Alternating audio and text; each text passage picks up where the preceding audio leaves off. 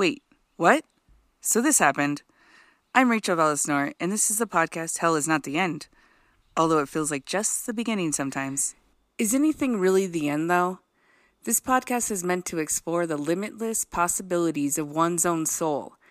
Why do people do bad things? Why are there countless happenings beyond understanding? Why, when we are cautioned not to do something, do we just do it anyway? The definition of curiosity, a strong desire to know or learn something. There you have it. I will curiously explore why. Hell is not the end. Michael Clark Rockefeller was born on May 18, 1938. He was the fifth child of New York Governor and future United States Vice President Nelson Rockefeller and Mary Clark. He was part of the fourth generation of Rockefellers and had a twin sister named Mary. Michael attended the Buckley School in New York and the Phillips Exeter Academy in New Hampshire, where he was a student senator and a varsity wrestler. He graduated from Harvard University with a BA in History and Economics. In 1960, he served as a private in the United States Army for 6 months and went on to an expedition for Harvard Peabody Museum of Archaeology and Ethnology to study the Dani tribe of Western Netherlands, New Guinea. The expedition filmed an ethnographic documentary movie produced by Robert Gardner. The film was called Dead Birds. Michael recorded the sound for the film. Michael and a friend left the expedition for a short period to travel to southern Netherlands, New Guinea, to study the Asmat tribe. After the completion of the Peabody expedition, Michael returned home very briefly before returning to New Guinea to continue a study on the Asmat tribe and collect their art. On November 17, 1961, Michael, along with a Dutch anthropologist, were in a 40-foot dugout canoe about 3 miles from shore when their double pontoon boat was overturned and submerged. Their 2 local guides swam to shore for help, unsure of knowing when help, if ever, would come.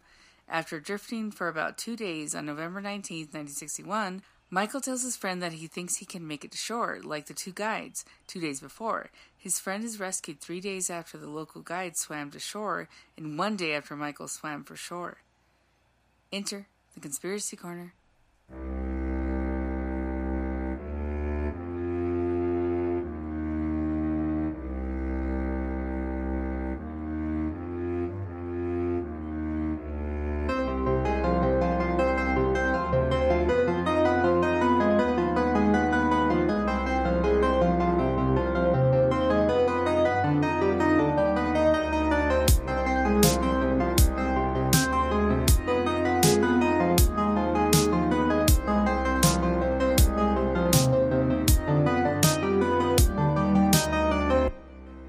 Michael disappears and is never seen again. It is estimated that the canoe had drifted approximately 12 miles from the shore and that Michael had to swim 12 miles to get to shore. A few theories are that Michael died from either exposure, exhaustion, and or drowning and may have even been eaten by a saltwater crocodile, maybe even a shark.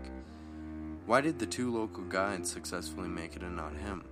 The most disturbing theory is that Michael may have been eaten by the Asmat tribe members who Michael was trying to study. There have been several written accounts on Michael's suspicious disappearance. Theories from him living among the local people, to him being killed as a part of a sacrificial offering, and to him being killed as part of a revenge plot against the white tribe. Despite an intense, exhausting search, no trace of him will ever be found. He's declared legally dead in 1964. Michael's mother did pay an investigator a lot of money to prove whether Michael was actually dead or alive, to which no answer ever came.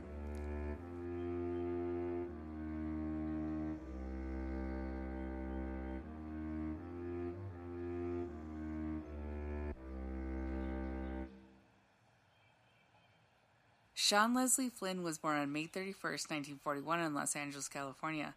He was the only child of Australian-American actor Errol Flynn and his wife, French-American actress Lily Demita. His parents separated and divorced when Sean was very young. Sean was raised by his mother. When his father died, he left Sean $5,000 for his education. Sean studied at Duke University before he too decided to become an actor. Sean would appear in many television spots and action films for the next 10 years.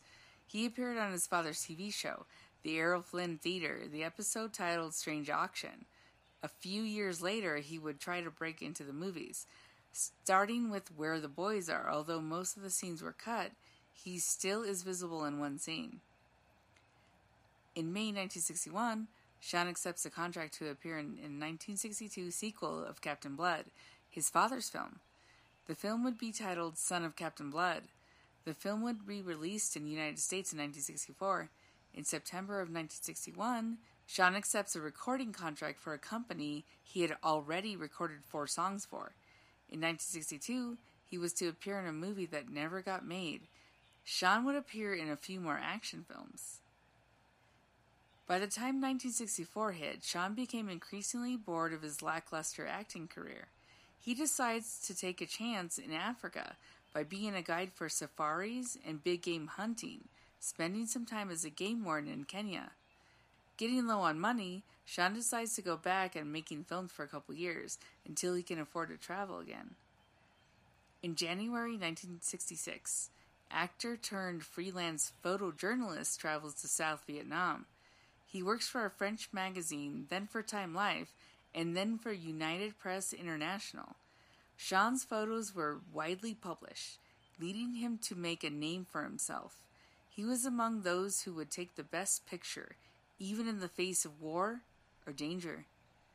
In March of 1966, Sean is shot in the knee, wounded while in the field. In April, Sean was on patrol with some Green Berets and Nung mercenaries when they were ambushed by the Viet Cong. Sean was carrying an M16 rifle, so along with the soldiers, he had to fight his way out. After this, he travels to both Paris and Singapore to shoot his last film, but would soon return to Vietnam. In November 1966, Sean is credited with saving an Australian platoon. His photographs identified the location of a landmine near Vung Thai. In 1967, Sean went to Jordan to cover the Six-Day War. Working as a cameraman for CBS News, Sean is slightly injured by grenade fragments while filming a battle between the United States and North Vietnamese forces 85 miles south of Da Nang. Sean heads to Cambodia when news broke that the North Vietnamese forces were advancing into the country. On April 6, 1970, Sean with a group of journalists were set to attend a government conference in Saigon. For whatever reason, he and another photojournalist, Dana Stone, decided to travel by motorcycle instead of by limousine like everyone else. It is speculated that the two got wind of another story and decided not to follow the rest of the group directly to the conference.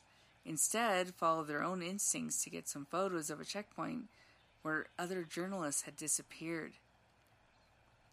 The two spoke to other journalists already on scene from supposedly a safe distance. Surviving film footage would capture this moment. People circling around the checkpoint without disregard for military presence nearby. Those people are believed to be Viet Cong. Both Sean and Dana, excited in the moment, approached the checkpoint alone to interview the Viet Cong. Witnesses state that the two were quickly relieved of their motorcycles and marched into the tree line, out of view. Neither would ever be seen alive again. Sean's mother spent a lot of money to try to find him and get real answers to no avail. She had Sean declared legally dead in 1984. My hope is that no one has to live in fear ever. As always, I will never give up and read the science. Special thanks to all the reading materials I could get my hands on, internet mostly. Thanks to wikipedia.org. Thanks so much for listening. I am Rachel Vallisnor, and this is the podcast, Hell is Not the End.